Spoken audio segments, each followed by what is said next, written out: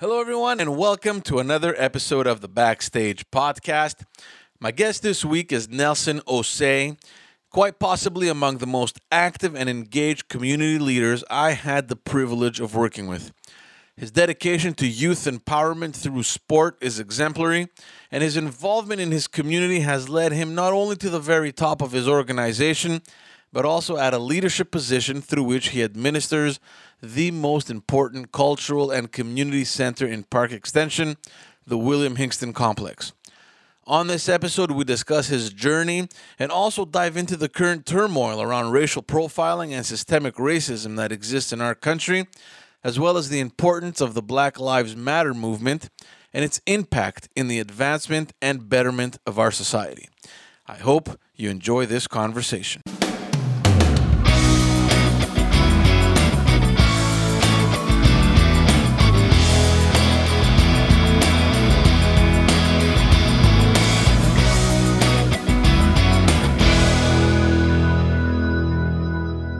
Beside that, new project. That's it. I basically had to adjust to the new life we're gonna be adjusting to for the next few years. So Fuck, it's tough, man. I think 2020 caught everyone off guard a bit. Exactly. It's crazy. How's the family? Family's good. Don't complain. You know what? The good thing with COVID is I had a chance to spend time with the family. Yeah. Usually you're out there at 5 in meetings everywhere. You gotta run everywhere. So with the COVID, we had time to spend with the kids. So it's a good thing. Because I spoke to a lot of people and they're like, oh, fuck, I can't, I can't wait to get back to work. And this is crazy. I'm home all day and they couldn't. I think you're the first person I speak to that actually saw the positive in this, spending the more time with the family and taking advantage of time that, you otherwise wouldn't have. Right. Boy, I needed it. The last few years have been tough for us. Yeah. Especially if I'm talking about myself and the organization that I represent. When you left, board meetings, you know what it is. You know that lifestyle. So when you're running everywhere all the time, so at the end of the day, you got to see the positive in it. I always try to see the positive out of the bad. But spending time with the kids, they were happy. Obviously, I couldn't do everything that I would love to do, but you adjust. So. No, guaranteed. Right. And I know it's hectic, man. And we're going to talk a little bit about what you do, and also a little bit about what's going on, because you're obviously a person that is well involved with the Black community. But it's good to have you on Honest. First of all, it's good to see you because it's been a long time, and I've said this in other episodes as well, especially when I have people that have a similar. They have similar work that you do. And I love the fact that you guys accept to come on, because this is exactly why I created the podcast, to bring forth the people that are kind of hidden in the background, that nobody really knows, nobody really sees, but that are contributing greatly to the communities and to society. And man, I'm grateful that you accepted the invitation. Hey, thank you for having me. You call, I'll be there. Obviously there's a relationship there, we know each other for a while, and I know if you're doing this, you're doing it for a good cause. Yeah. So, well, I'm not sure if it's a good cause. I mean, it's good. I think it's always good to, to expose these individuals to the public. I think it's important, the work that you do. And I got to see it firsthand. And I think that there's a lot of value that we can bring to the community if they know exactly what is happening and who's behind it, right? But yeah, we go back a while. I remember meeting you almost from the first days that I started working in politics. I mean, you're in charge of a pretty important organization in Park Extension, the Loisirs du Parc. And we're going to talk about that, but we do go back. We do go back a while. Yeah, we're younger though. I didn't have no beard. We're much younger. Neither did I. Neither did I. But the beard came just out of laziness. It's COVID that did it. Yeah, tell me a little bit. Let's talk about Loisirs du Parc, in case some people have been living under a rock and they don't know what this is. yeah, let's tell people what the Loisirs du Parc is. Loisirs Park is a non-profit organization based in Park X. I think that uh, Loisirs Park saw days in 1996 with the city of Montreal people and basically all the different organizations like PYO in Park X. They put together this organization just because we didn't have no gym, we didn't have nothing back in the days in Park X. The only gym we had access, youth had access to was Lucien Pagé. That's when the schooling needed. So when the immigration, the building we're located 419 St. Roch, which we call William-Hingston Complex, which also the old William-Hingston High School back in the day was empty.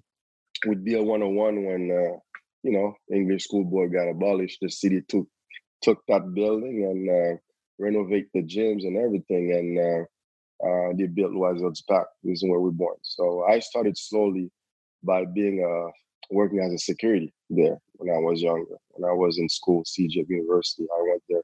I actually worked there. Slowly, surely, I grew up, and right now I'm the director. The main thing we do is we have a contract which we call a convention with the city just to take care of the building. And in this building, we all know we're fortunate enough to have a library, 15 different non-profit organizations offering all different kind of service to the population. We're talking about food banking. You have the biggest non-profit organization in Park X, PYO, who's also doing great work. There's multiple other organizations that I don't have in mind now, but are very important to Park X. They're all located in that building. And there's a library, I said it, there's a pool, and there's a daycare. So, and there's French classes for the new arrivals. So if you're an immigrant and you come to Park X, this is the building you want to be, because that's where all the service Probably where you're going are to end up. offered. And Exactly. it's a building full of life, right? There's so many things going on in that building. Obviously there's the school committee, the school board that still has, I think, the top floors where they teach French. Um, Right. and then you have everything else happening there. It's pretty much the epicenter of anything that has to do with community organizations in Park Extension. Of course, there's more all over the territory, but primarily it's at the William-Hingston Complex. And when you started this, Loisirs du Parc existed already, or they took you on from the beginning? No, we didn't. We in 2001 is basically when the immigration left. That's when we took over the building. Like the city took over the building just to bring every organization in one building, because they were everywhere in Park X. You had Yeah. organization on north, south, whatever. So they needed a place for them. So they brought in everybody in 2001. It happened in 2001. So And that's when they put you in charge? that's what we won, what we call a bid. Like, since we're in the building since 1996, we're the only organization was there since 96. So it made a little sense just for to take over, just because we knew the building. Hmm. And it was last minute. So when the deal happened, I remember, like the city was looking for someone right away to take over, and we were there. It made sense. So we grew, we learned from it. Obviously, we're very happy that they chose us. So yeah. So tell me a little bit. So back in the day, what exactly did you guys do in terms of an organization? You just organized activities, or what exactly was the purpose? Our purpose was only sports, only sports leisure. We only had the gym section. If you know Hingston, there's one side where there's only the gyms, so that's where we're located. We had hockey, basketball, you name it. Any sports, after school sports, kids usually play. We had that, so that's exactly what we did till 2001. After 2001, we grew. We have access to. We had access to auditorium. We had access to different rooms on the other side where, um, first of all, the people, the citizen could use to rent, to gather, to have their little meetings and stuff like that. So we kind of grow as a musician. Like we have a good bigger purpose now. We're in charge of the entire security of the building. We're in charge of the entire maintenance of the building. So That wasn't the case in 1996. That Mhm. happened in 2001. How did it start for you, like to get involved socially? I mean, obviously you're an integral part, I think, of the community in Park Extension. Um, how for you did it start? Where did it click for you to think that I want to get involved in my community? Yeah, it's funny you asking this question because there's two people that I know you know well. One of them that just passed away, Nick Nick, Scamunzos. yeah. Nick, those guys took me under the arms when I was younger. Like I started playing baseball at PYO when I was 9, 10. So I know for a fact, being a young teenager, I wasn't easy. Those guys always took me under the arms and made sure I was doing the right thing. Got my first job in a camp as a camp animator. So I got that with PYO. So growing and growing, I never thought I would actually end up being a director of a nonprofit organization, but I always had in mind that to give back. So I started coaching. I did a lot of stuff which was giving back, coaching, volunteering, especially in basketball. I was doing different things, getting involved in board of directors in different organizations in Parkex. And when the time came, for Loisirs Park, I was on the board. When I left, I was on the board of Loisirs Park for a while. And when the time came, the organization had little problems and little issues. Then, what opportunities came up for me, and I became the director. But it all started with what people gave me. I named Nick. I could name Mike Pagano also was a big factor because I was friends with his kids. I played baseball with them. I remember when those guys used to be sitting in a park with the wrong people. Like I would get a call the next day, say, "Hey, what are you doing? We want to see you on a baseball court tomorrow. Make sure you come tomorrow." So they kept an eye on me. So that gave me the love for Parkex just to do the same in the future. So that's I think that's where it really started. They're responsible for it. It's funny that you mentioned Park X. I had Perry Calci not too long ago on the podcast, and Joanne, who is now the Yeah, director, and we spoke a little bit about the mission of of PYO, and how it all started.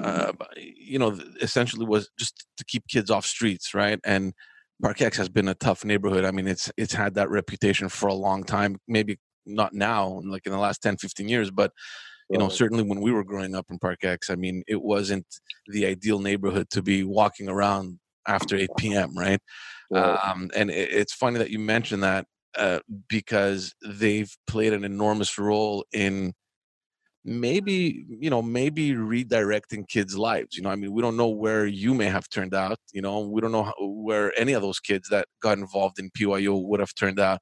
And the huge mission, and the fact that they took you under your wing and you developed into what you've accomplished now. I mean, there's definitely something there. You were you born in Park X? Were you raised in Park X? No, I was raised in Parkex.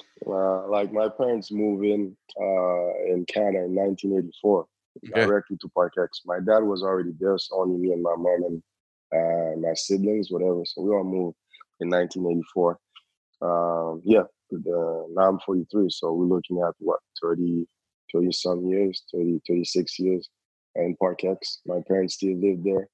I basically spent also most of my days in Parkex. So Yeah, uh, the early 90s in Park X, that's when demographically things started shifting, right? You had right, a huge portion of the Greeks kind of shifting away, and then you had um, more South Asians coming in. So it was that right, wave of new immigrants coming into Park X. But and I think at that time, that's when they brought in the police station for the first time in Park X. I right, can't, when I think exactly. back, I can't even believe we never had one before in Park Extension. But definitely not the rough times that were, you know, that existed like in the 80s, or maybe really early 90s. And of course, before the 80s, I wasn't born, so I don't know, but I've heard stories about how rough the neighborhood was. It Uh, was. and it's important to have organizations like yours to take in these kids because, like I said, nobody really knows how they're going to evolve and if they're going to evolve, the wrong way.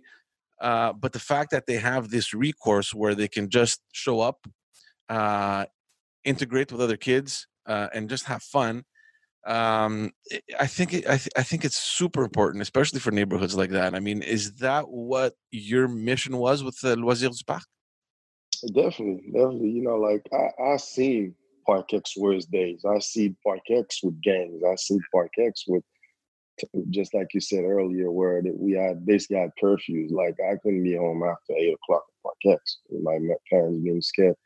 And one thing without organization like PYO or those organizations who were actually keeping me off the street, like organizing all this type of activities, you know what? I don't know where I would have been right now. And I know it worked for me. I know it worked for a lot of young kids that I grew up with. So it's not basically me. So I think the credit, we also need to give credit to a lot of people, like because yes, you got a non-profit organization, but we also have a lot of leaders in Parquet that fought for this cause. Sometimes you got a new organization that comes in Parquet, people who weren't even there that don't know the history. Mm, You're talking about Mrs. DeRoss that put in extra, work a lot to get that building for us. yeah. I know PYO was a big factor. Nick and Mike, like, I know they went to bat with the city to get this building right now, Hingston. So non-profit organization are very important, especially in the situation that ParkX is right now, where it's basically a neighborhood where new arrivals, the immigrants comes in, integrate themselves. So we need to be ready. Obviously, it can only be sports. Those people come here don't speak English, don't speak French, so our organization had to grow and born also to support them, like French organization, food banking, and all this type of stuff. So we're just blessed. I could. It's not always perfect, but you know what? I'm just happy to be part of it. And like I said, a lot of people deserve the credit. People don't usually want to give credit to politicians, but I know for a fact we wouldn't be here because a lot of politicians too.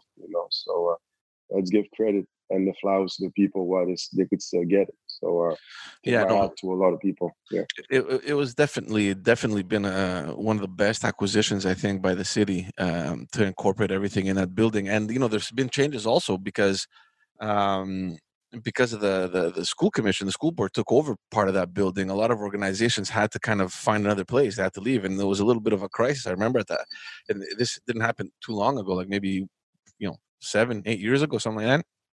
exactly. Yeah. So, and you saw the impact it had immediately, right? Oh yeah. And we lived something similar to that in Villeray with the Centre de Loisirs La Jeunesse, Right. where the school took it over, and it's Right. normal. I mean, you need you need more classrooms. Nobody can be against that kind of project. But now, I mean, you have dozens of organizations that have no place to be and to offer that Right. service. So, and you see the impact it has immediately on the population, and you see that there's an enormous percentage of the people in Hmm. park extension that depend on these organizations, whether it's for Right. themselves or whether it's for their kids, because maybe they don't want their kids just running around anywhere in the street, kind of like you or me back in the day, right? Right. And that's why it's super important. Um, so the importance of the William-Hingston Complex. Tell me, from your perspective, when you came into Loisirs du Parc, how was it when you took over, and how has it evolved like today?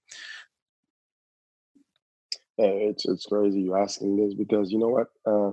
Kingston before, like in 2001 when we got the building, first of all, the library was empty. Like they couldn't get anyone to come to the library because it was still new. People didn't really understand what was it about, and we didn't have all these services we have now. You're talking about a bunch of organization that grew. Like a Twig expansion. Um, you Right now, when I first started, we probably had close to maybe 10, 15,000 visitors a month. When we're talking visitors, it's not 10,000 people, but it's people that had come because we do keep the count. So when we're talking visitors, it could be the same person that came maybe twice or three times during Right, the week for right. different type of activities. And now that we're talking about maybe three, four, five times this number just because of all the gatherings, the auditorium, and all the South Asians parties going on in the auditorium, sometimes with 500, 600 people, like on a weekend. So this building has become the center not only for youth, but now back then it was only about the youth. It was keeping those youth busy through sports to different type of activities. But now it's not only the youth, it's from zero to the elders. Like, so we're basically having activities for everyone. We have an organization like Imara Seniors who offer activities for seniors. We got this is the major difference. It started out only for youth. Now we're talking about for the families. That's the biggest growth that I've seen. Tell me a little bit about Loisirs du Parc and the teams that came out of that. Like, I know that you were highly involved in basketball, and you had some real superstars coming out of that program. Yeah, we've been blessed. We had a couple of little talent. So a good thing is I've been doing this for 20 years. I've been coaching for 20 years. So we started whatever sports program and George, that I feel that through sports, you could give kids so many things through sports. It's just incredible. Like whatever we do at Loisirs du Parc, it's always recreational. Like, it's only for fun. But we started maybe 10 years ago. I started thinking about what kept me in school. And the first thing that came to my mind was sport. So what we did 10 years ago, we started doing this thing what we call Sport-Études. We got involved in you want to play. We started elite programs like basketball, like with elite talent, where the only thing you could do for you to be an elite is you got to do well in class. You got to maintain a 75% average. So we kind of connected this together. So slowly, surely, you saw some real talent emerging. You saw some kids with different kind of talent, and that's when it became easier for me. I got some few contacts in the U.S. to place kids, some university in Canada, even here in Quebec. And we've been blessed to have a couple of kids getting scholarship in the U.S., 20 plus kids had scholarship in the U.S. And lately we had a kid who's playing in the NBA now. So, oh, wow. Who is it? Lugansdorp, OKC, Oklahoma Thunder. He's been playing for them last year, yes. And he's a little boy from Park X. Exactly, those are boys. The good thing with the elite program, they're not necessarily kids that are grown in Park X, but exactly. Yeah, but they represent Park X. Wow. Do any of these kids come back? Like, do you hear from them? Do you get any feedback, like how they're doing, how they're evolving in their lives? Always with them and their family. It's funny. Friday, Lugansdorp, we were at PYU, me and the kid that I just mentioned, to donate shoes to the food bank. He just donated, I think, 10 pair of Adidas shoes to PYU staff for their great job during this pandemic. So we're there just Friday. It's funny, he came back to give some shoes to the people just last Friday. See, this is outstanding. Always. This is outstanding because you don't hear about this kind of stuff. Like nobody knows. I mean, if you're not there to announce that, look, we have an NBA player that came through Park X through our program, that he excelled in his studies, and he managed, to gain scholarships and move into the NBA. I mean, these are enormous success stories coming out of Park X. Yeah, it's true. Like one thing that we don't do, we don't actually publicize a lot of the things we do. I always get the blame. If I ever get fired by my board, it'll probably be for this, because they always mention it to me. But it's also getting the platform to do it. Like, this is what you're doing here is important, because getting the chance to express, because you're so busy in your day-to-day stuff, you don't necessarily have time to call Park X News or calling different type of platforms just to publicize it. But we've been working on that, and it's been a blessing. And I think we started the same kind of process for badminton and taekwondo now. Taekwondo, with a good friend we know, Costa, who's also a chef at Marvin's. Marvin's, he's our taekwondo master, and we had a kid now on the national team. Probably will probably be on the national team in next years to come.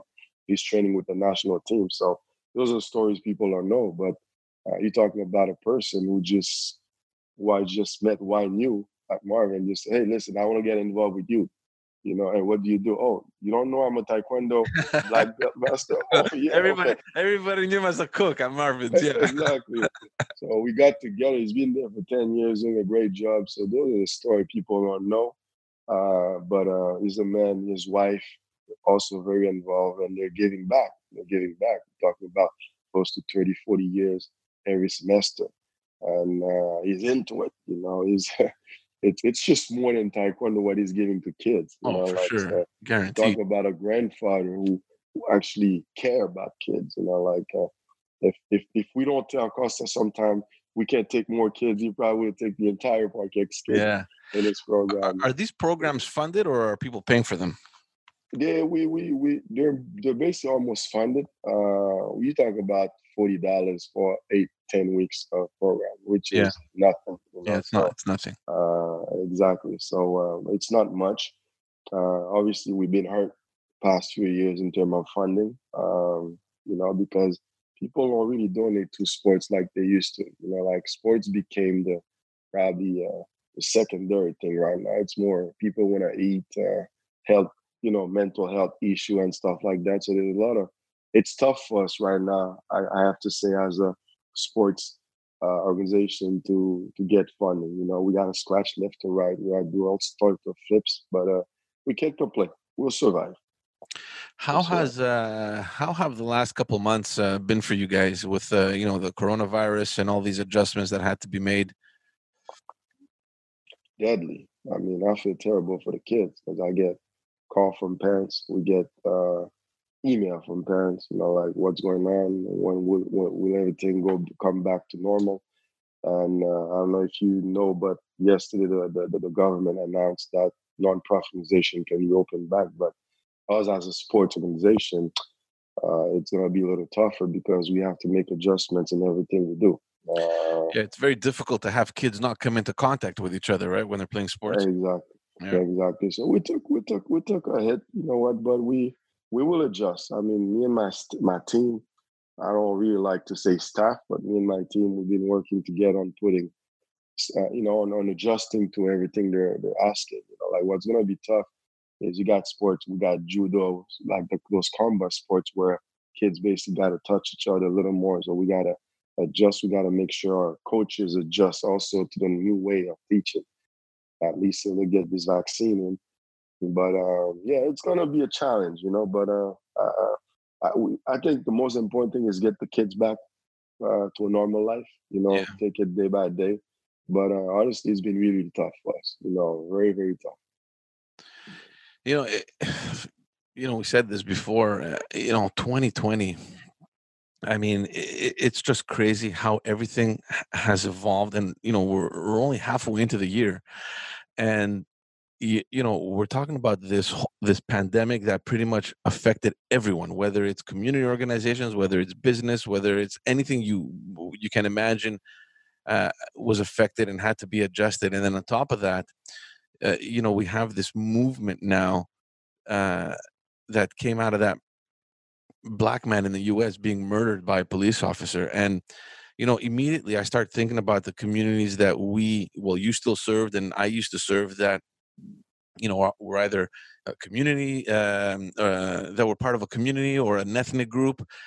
And it's ridiculous to see that in 2020 there's stuff like this happening. And for us maybe it's harder to understand because there's this uh, especially in Park X, I mean, there's this feeling of coexistence that we all kind of grew up into, right? I mean, and of course there's I'm sure that you've experienced racism, and I want to talk to you a little bit about that. But when you see what's going on in the US, it's just it amazes me every single time, because we don't live that kind of reality over here. I mean, maybe to some degree, to some extent, but not not at that volume. Hey, it's mind blowing, George. Because you know what? If from my part, I got a huge family. I mean, I got a lot of family in New York, in the States, and I get with the opportunities I had the past years being sponsored by Adidas I had a chance to travel a lot in the U.S. for tournament. Right now, when you see stuff like this, you want to stay home. Like it's scary. I'm scared for my family, my cousins, uncles, wherever I have in the U.S. Just because I feel like sometimes people don't value human lives. Like when you see stuff that happened to George Floyd, you basically had your knee on a person's neck for over 8 minutes. You don't value that life. You understand? And that's what's more scary. And if you ask me, what I think what this movement is doing, we needed it. Did it came, and I think it came in the right time, right? Because people got a little fed up of the virus, and I think now you got a second virus, which is that Black movement, the Black Lives Matter movement. But it was necessary, and the one thing that I really like is the people that are protesting are not only Blacks. Yeah. And now you see also the people, people are protesting in Germany, in Paris, all over the world. And I think people are starting to realize you don't need to experience racism to care or to show you Right. about it. You understand? Yeah. So, and I think that was the mindset before. People were basically not saying that it didn't exist, but if you didn't experience it, you didn't really care as much, like so. But now you see stuff like that. You see, basically on our man's laying down on his stomach, being murdered by police. I think it's mind blowing to everyone, and I'm just glad it's getting all this magnitude. But we need real changes. That's it. We need real changes, and I wake up every day thanking God that I'm in Canada. Like obviously we do face our own. I'm not saying it's perfect. It's far from being perfect. I've been, it happened to me in Montreal. I've been a victim of racism in Montreal, in Quebec. What happened? Not too. I think we all got stopped by cops for the wrong reason. I mean, it happens. Now it doesn't necessarily happen to me as much as when I was younger, when I had the braids, when I looked more like the stereotype of kids are looking for. Yeah. But back then I used to have braids, like earrings and stuff like that, and my music playing loud, whatever. Growing up, as a 42-year-old man, like I don't, I don't, I don't do stuff like I used to do when I was in my 20s, but Yeah. I've experienced it, and it's unfortunate. I think it's not to point fingers at anyone, but I do think there need to be some kind of reflection on how we could do better. How everyone can sit down and say, hey, it is happening, but what can we do? We not commission. How they like to work. Commission this, You know commission that. what, Nelson? I'm going to tell you, and I said this in a previous episode. Last year, at the end of the year, there was this independent committee in the police, in the Montreal police, that came out with mind-blowing statistics. Okay, over you have people from the Black community, the Aboriginals, the Native community, and I think South Asians or Arabs that are much more susceptible, like 4 times more susceptible to being stopped by the police than the white people. And this is factual. I mean, they looked at their data, and this is what they came up with, and they still refused to say that there was systemic racism. And now it's ironic because the mayor of Montreal came out yesterday, and she said, "Yes, we do have systemic racism." Politics, and I know this firsthand because I was involved in it. It's I don't want to say this, but it's dirty sometimes. I mean, what is the political gain or the political loss in you not coming out and accepting this like last year? Why couldn't you just accept it last year? Now that it's become this trend, right? Now that it has become like this global movement, you have everyone coming up. You have the Prime Minister of Canada coming out, mayors across the country. Suddenly everybody cares, right? But when you have a factual report in your hands, what happened there? And this is what frustrates me, because it's not long ago. I mean, this is last year in October it happened. and this is your own police force telling you this is what's going on. Nobody's calling it as it is, but Right. you're also kind of closing your eyes and saying, well, look, if they're not calling it systemic racism, I'm not going to call it. I'm not going to touch it. Right. And suddenly now everyone is sensitive Right. to the issue. There's a little bit of hypocrisy in this, and Right. this is what's frustrating, because when you look at your leaders for guidance, and it's fine now because everybody's waking up and okay, I guess it's better than nothing. But when you're looking at your leaders and you're not getting what you should be getting, there's questions to be asked, right? I mean, what if Right. this movement hadn't happened? What if George Floyd hadn't died? You know, Right. nobody would be looking into this. That report that the police came out with, or it's not the police, it's the independent committee within the police that came up. It would have gone straight into the garbage. It would have gone straight into the Right. garbage, right? And Right. this is what's frustrating, because like you said, there is change that needs to happen, and I can't be more frustrated than you can, because obviously I haven't experienced as much racism or hatred as you have. I have been on the end of certain people that can't pronounce my name. We've worked with community groups where their kids can't get jobs, or the parents can't get jobs because of the name or because of the color of their skin. Like, we've seen these things, right? And it's frustrating. um I don't know what kind of change has to happen. And what worries me, Nelson, is that everyone is just mobilizing now that the issue is still hot. What happens when it starts dying out? Are we going to move forward, or are we going to say, well, look, the trend is over, let's move on to other things. And this is exactly Right. what's been happening for decades now, right? I mean, Right. this isn't the first movement of people protesting against police brutality or systemic racism. It's not the first time, and Right. unfortunately I don't think it'll be the last, which is sad to say, but it's reality. um Problem is that now it's time for action, and I'm just curious to see how our leaders are going to move forward. I don't know. I mean, you're pretty much around the leaders much more than I am now. I mean, Right. all the politicians, you probably know all the cops in Park X as well.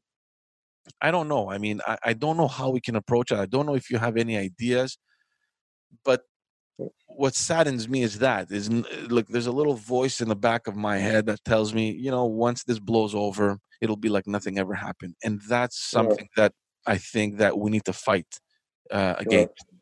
Right.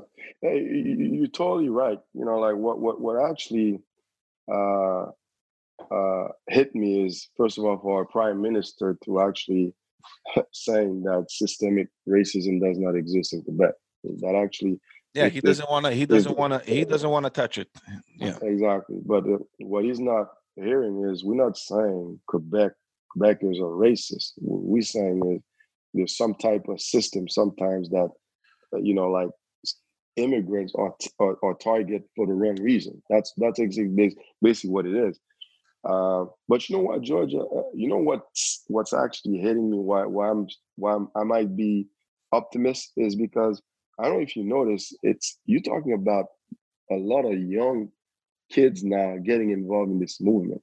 Like back in the days, like 15, 20 years ago, it used to be a little bit, people were much more older. What I see now, even in the US, you're talking about young NBA stars, like a lot of them are like basically 22, 23 are getting involved in this movement.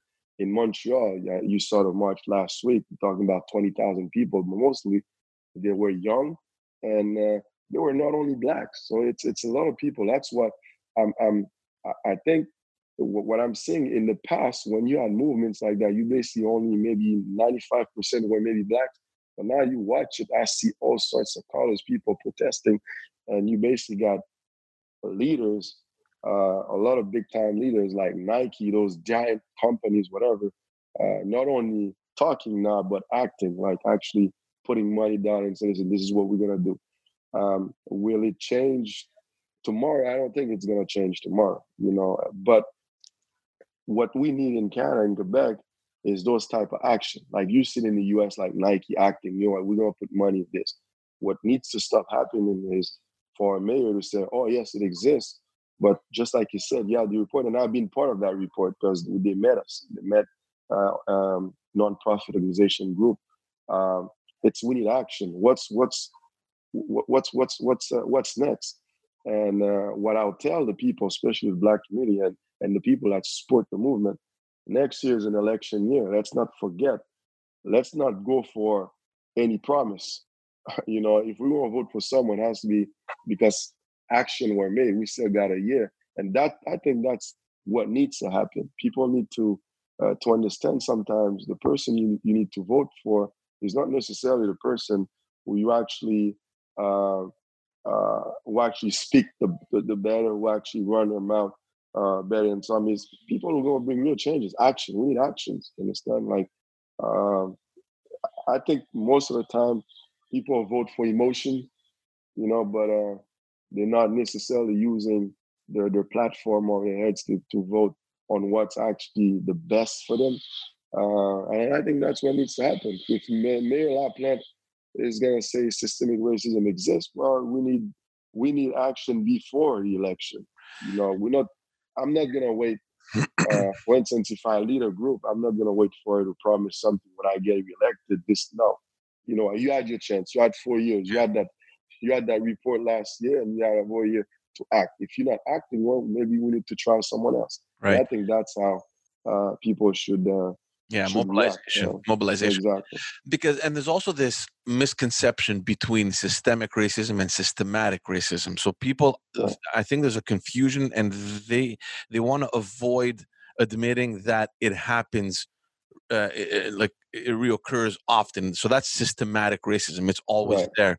Systemic racism is different. Systemic racism is you sending a CV and me sending a CV and me getting the job over you because of the color of your skin, or because of how complicated my name is versus a Tremblay or whatever.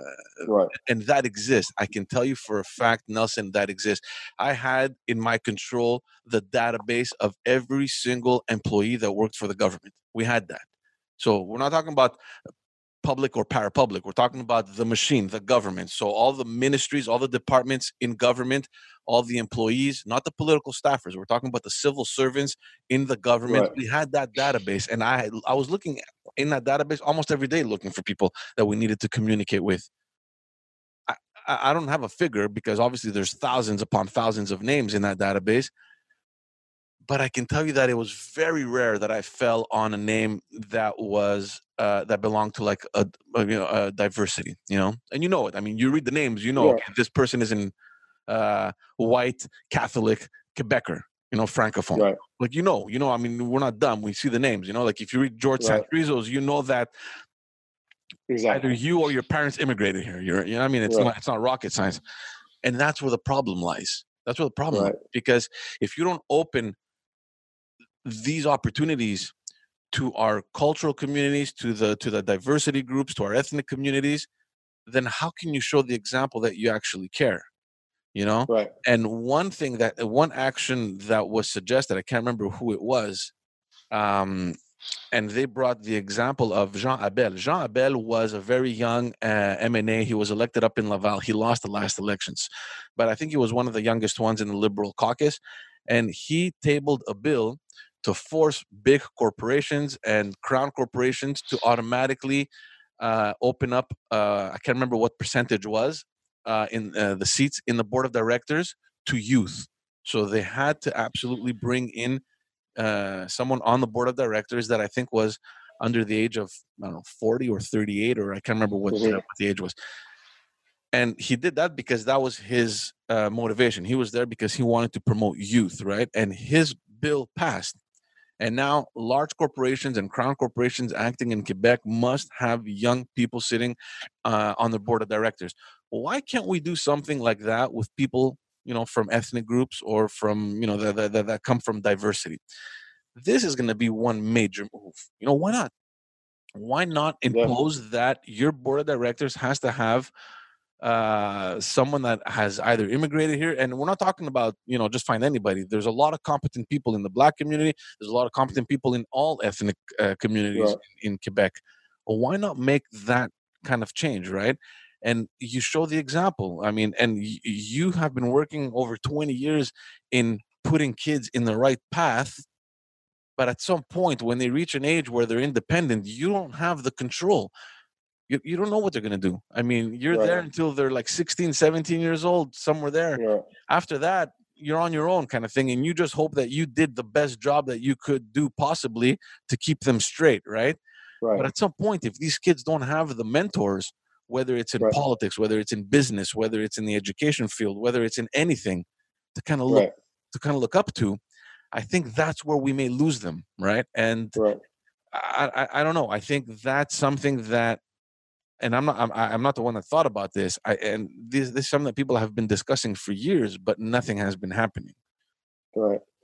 You're right. And it's funny, but this is when a kid comes from my program, or when a kid comes from organization, we actually pushing, like, I don't know if you know, but Parkex, like me as a director, I hire, like 90% of my employees are Parkex people, and I don't really pay attention to experience and stuff like that, just because in my mind, if I represent Parkex community, if I don't give them experience, who's gonna hire them? Exactly. Like at 16-year-old who goes to Lucien Pagé, who never worked a day in his life, and he's applying for a security job.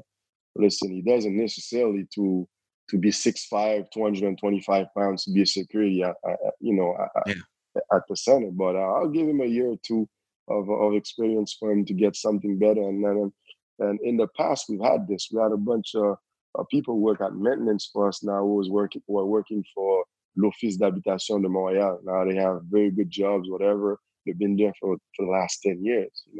And that's what we do. But like you said, um, the I've also have people working for me in the administration team, but that's tougher for them to reach higher position.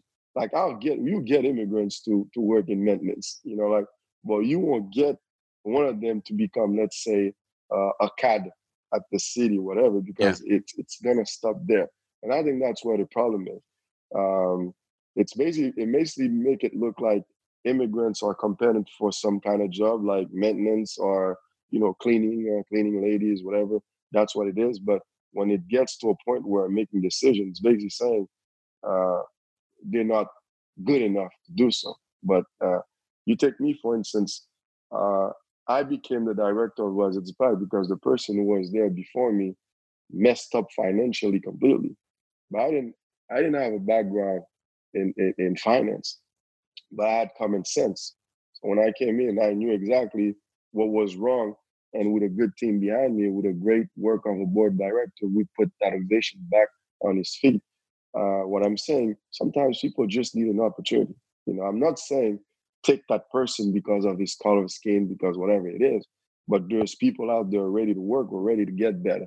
Hmm. Like when they first hired me, they knew I didn't have no background in finance. That was one of the things that they told me, you're gonna have to get Work that on. done. Yeah. Exactly. So people just need an opportunity. I'm not saying people don't do the job. You don't rotate, but it's time for opportunities. We need kids, and more and more, you see more lawyers, immigrant lawyers. You see more this, more that. But you know what? They always platform.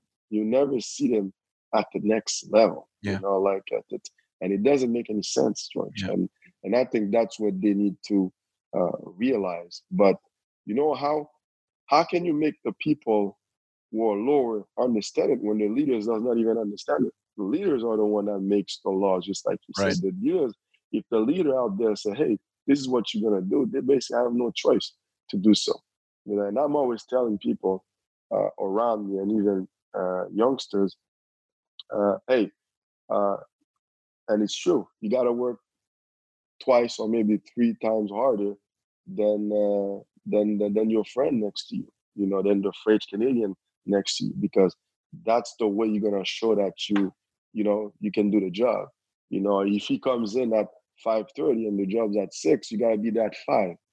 Like to show your butt. If you're at 5:30 like him, George, I don't think he gets it. So Yeah. I kind of train my guys to be like that, though. And it's funny.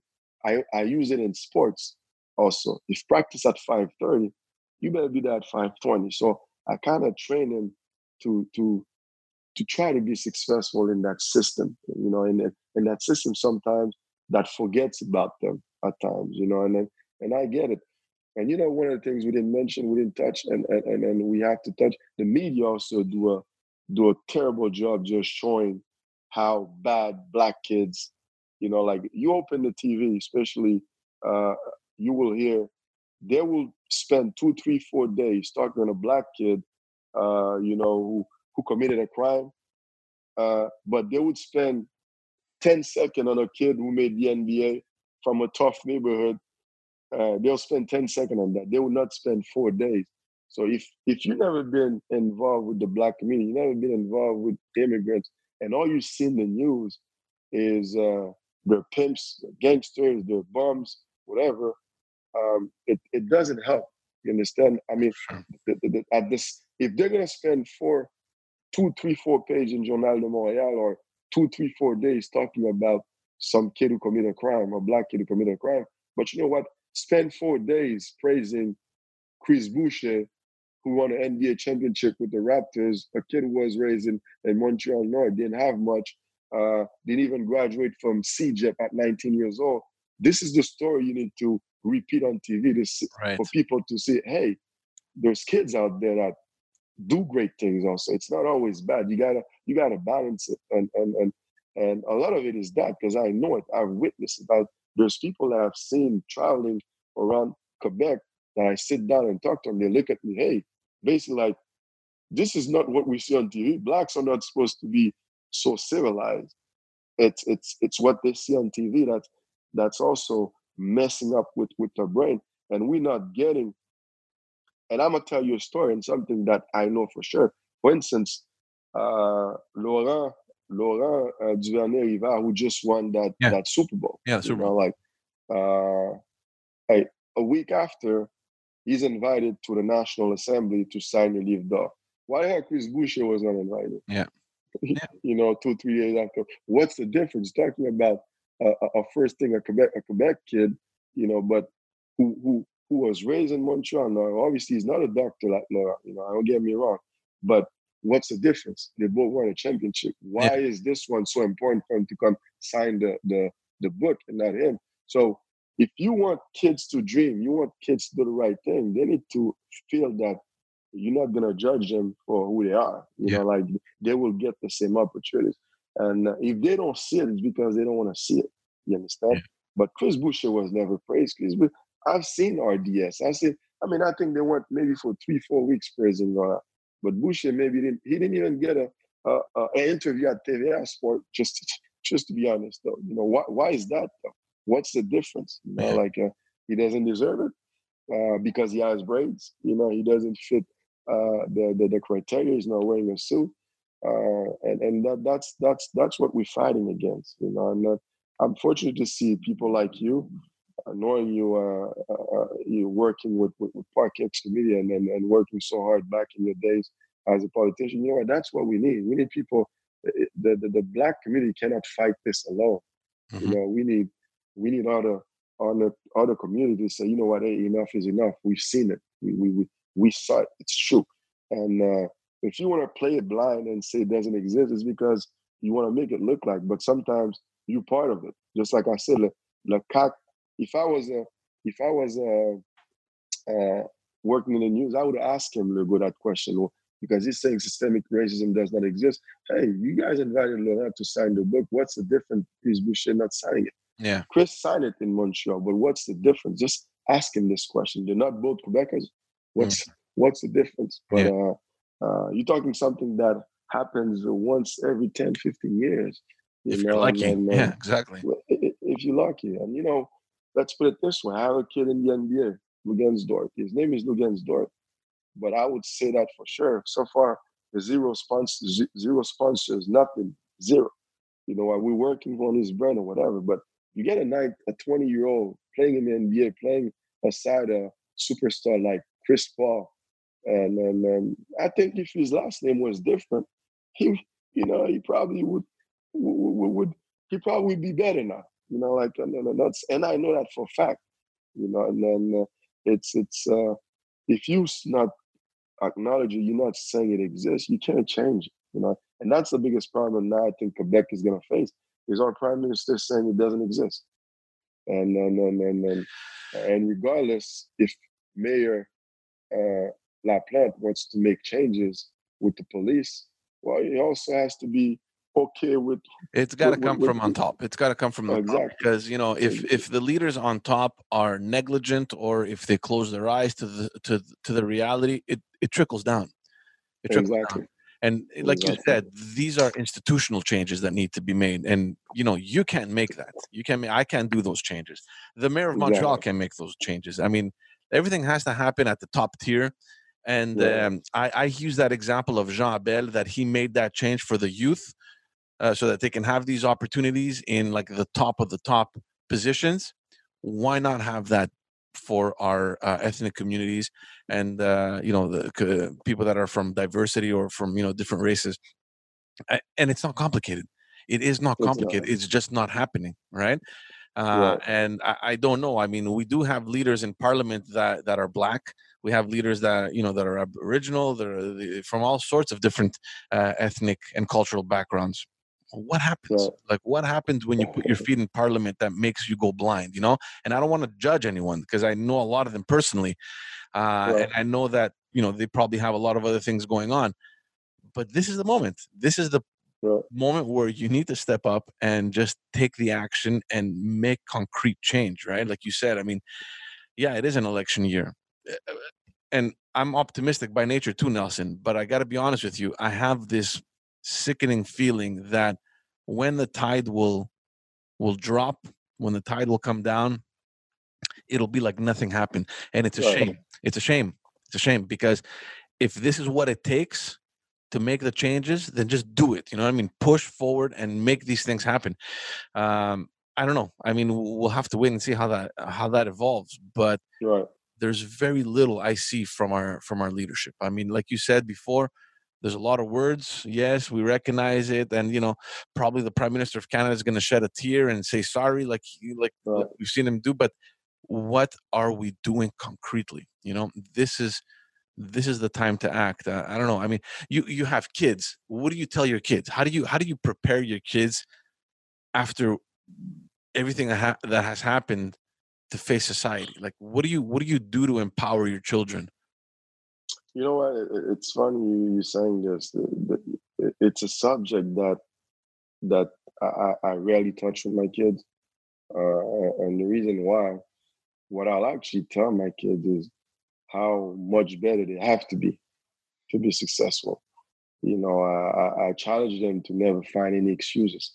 I Hmm. challenge them never to let anybody judge them or put them down. But because I think that's what it took me, George, to be successful. Like I've been accused for the wrong reason. I've seen it. I've witnessed this even in the system the way it is. As a director of nonprofitization, like some of the stuff that happened in the past made me realize maybe it would have been easier if it was someone. So what kept me going was like I never accepted no one to bring me down, and that's what I bring. I try to tell my kids, because if you too, the biggest problem with the word racism is a lot of people don't want to talk about it. Yeah. Sometimes when they hear the word, you see a lot of politician, whoever puts their head down, they will not put their heads up. So I challenge my kids, keep their head up. Whenever people are talking about it, you know what, keep your head up and keep your story, keep your side, keep the side of your story. If you feel that uh, you've been mistreated for some reason, say it, but face it also. Don't try to run away from it. Don't try to avoid it. And that's what it is.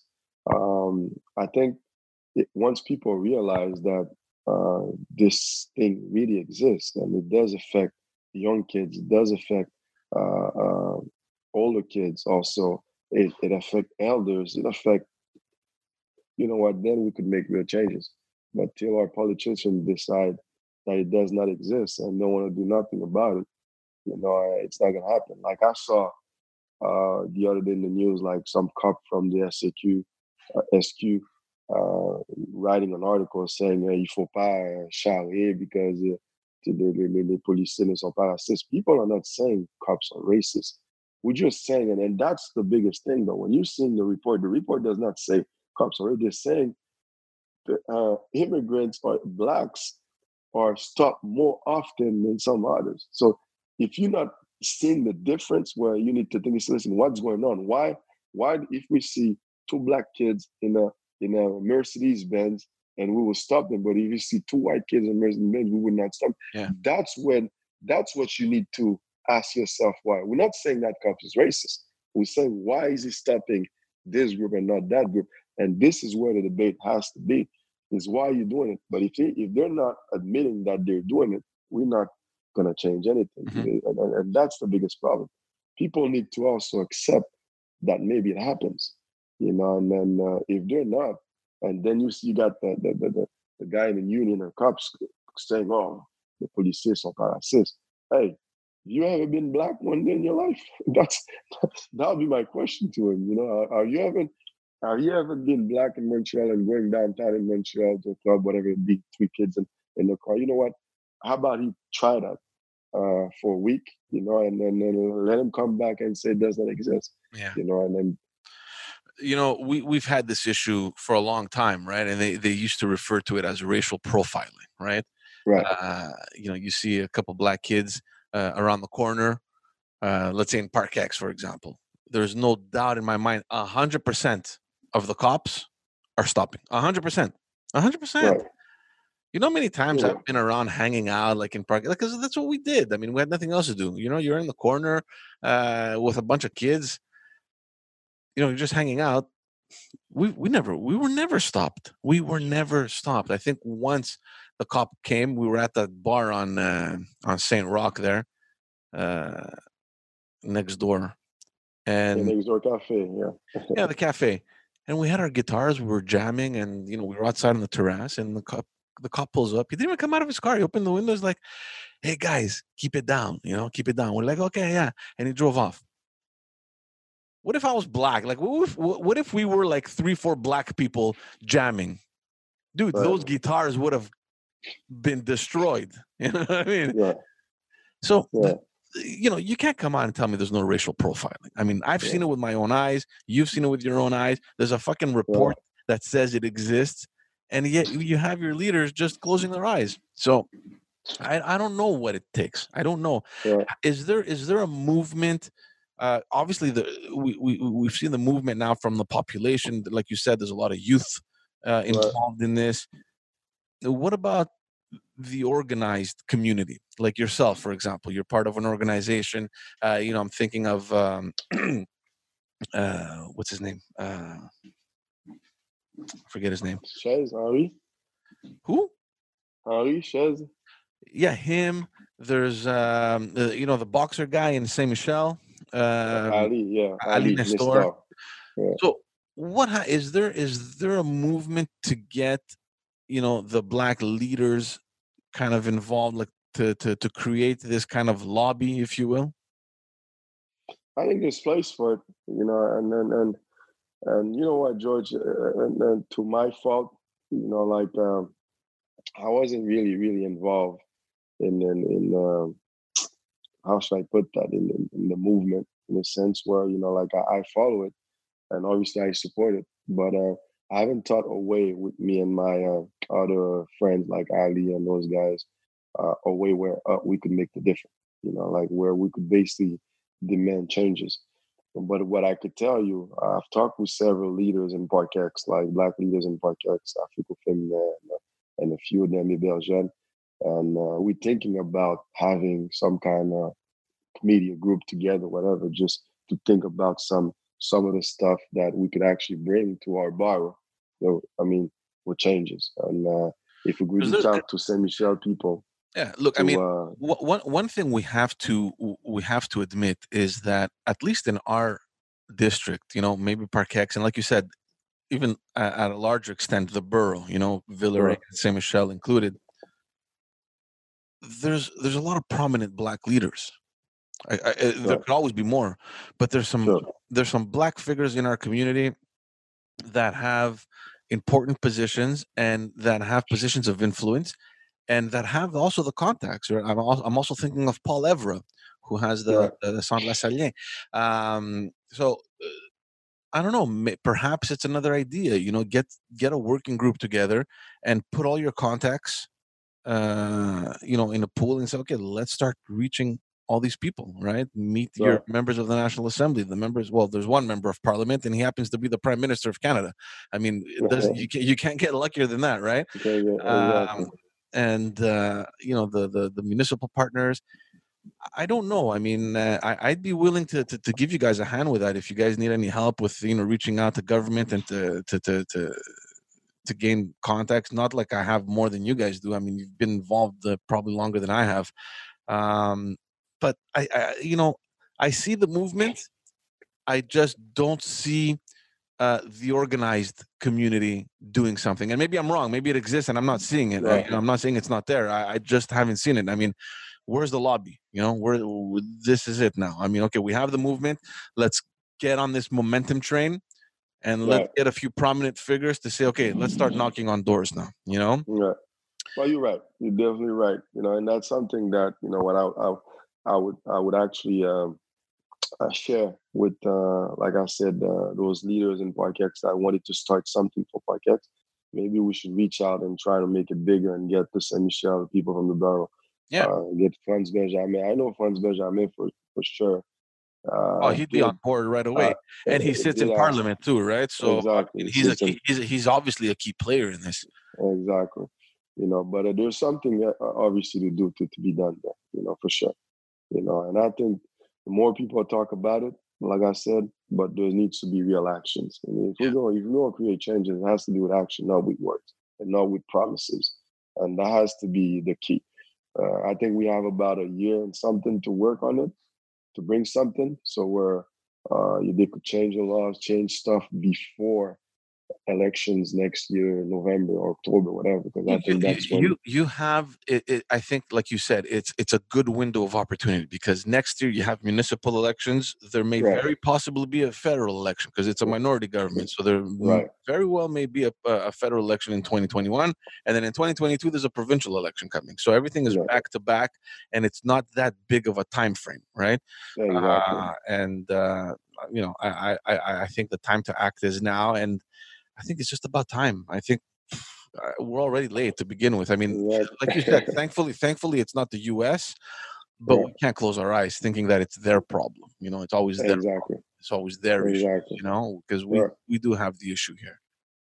We do, and then it's important to have the platform to talk about it. Really happy you brought that subject, and I had a chance to be on your podcast today. But that's what it is, George. If the more we talk about it, the more we exchange about it. You see, for instance, I could see this matter really touches you. You know what? But when people are trying to avoid it and don't really talk about it, it doesn't help. The more we talk, the more parents educate themselves. The more I get, for instance, if 10 people who didn't really see it, like watch your podcast tomorrow, 10 people who didn't really, hear a black person explain himself how he feels about it. I guarantee you, if you touch 10 people only, it makes a difference, to educate themselves. I witnessed stuff like where, you see, you gave the example in Park X. I was on my parents live on Outremont and Ogilvy, and we're on the porch one day, me and three friends. It was actually Thanksgiving, a Monday Thanksgiving, maybe 6, 7 years ago. So we're on the porch having a beer, and like the same police cop passed by and stand in front of the porch like 3 times in a row. He did it. Then there's uh, and at some point he came a fourth time, but he parked his car maybe 100 meters, away from the house, and he stand there. So I decided. I went out and I went to see him, and I said, "Listen, can we help you? Is there a problem?" And he looked at me and said, "Listen, I'm just doing my job." I said, "What exactly is your job doing? You just passed by 3 times and you stopped in front of the house." So long story short, he left. But a couple of days after that, I remember sitting on a committee with Anissa saw back in the day and Mary Russ, and the police, commandant, whatever was there, and he was talking about how Parkex crime was low, whatever, and somebody brought up racism in Parkex, and he basically said there was none. And I was there at the meeting. He said, then came out because a few kids did complain about leaving, because we have this program called Midnight Sports where we finish sports on Wednesday, Thursday, Friday at 1 a.m. So a couple of kids, group, black kids, whatever, will be 5, 6 kids walking, going home, used to get stuck. So some kid brought it up to the borough. And the commander actually said, it doesn't exist. So I was there. Listen, it's funny you saying this because Monday it happened to me. This is what happened. And I remember him calling me after that and said, Nelson, you know what? Maybe I need to educate myself a little bit. Yeah. And I thought that was very, I was much more younger, but I think that was very responsible of him. Saying he didn't try to deny it. He said, you know what? Maybe there's a problem. I need to do my diligence and educate myself more on what's going on. Because obviously if I ask my guys, hey, did you profile this person? They're gonna say no. Obviously. You're not gonna tell your boss you cheated. But if you educate yourself a little more about a situation like that, then we could make real changes. It's not gonna change one day, but if we see people educate, like for Legault to say does not exist, but what kills me is you got 2 black ministers sitting next to him, and they're not even able to say, yes, it exists. That's a good point. That's a good point. He has 2 black people sitting, and they have a portfolio. They're their cabinet ministers. Yeah, exactly. And you can't say, not saying to fight against your leader, but you know what? You take your leader on the side, someone to close doors, and listen, man, you're gonna stop denying that this is the way it is. But if you're not, to me, this is why I would not vote for a person just because he's black. You understand? Like, I would vote for you if I know you're gonna fight for the right cause. Yeah. So the same person are gonna come back and ask us to vote for him. But at the end of the day, my thing, what I tell people if I lead a group is now, listen, you need to ask them if they never experienced systemic racism in their life, which they probably do. I guarantee you 100% they experience. But if your leader is saying it doesn't exist, it's up to you also to educate them. So listen, why don't we take a walk in my car? Let's go to Montreal North. That's right. I'm gonna wear a damn hat with some earrings, blasting the music in a Mercedes Benz. That's how many times we get stuck. Take Legault, put him on the side. Let him put a hoodie on where they can't recognize him. Yeah. Maybe you educate him like that. Yeah, or sit him in the back seat where you can't really see him. Exactly. You don't know he's there. Yeah. Exactly. And put 2 black guys in the front that are driving. Yeah. And we'll see. All right.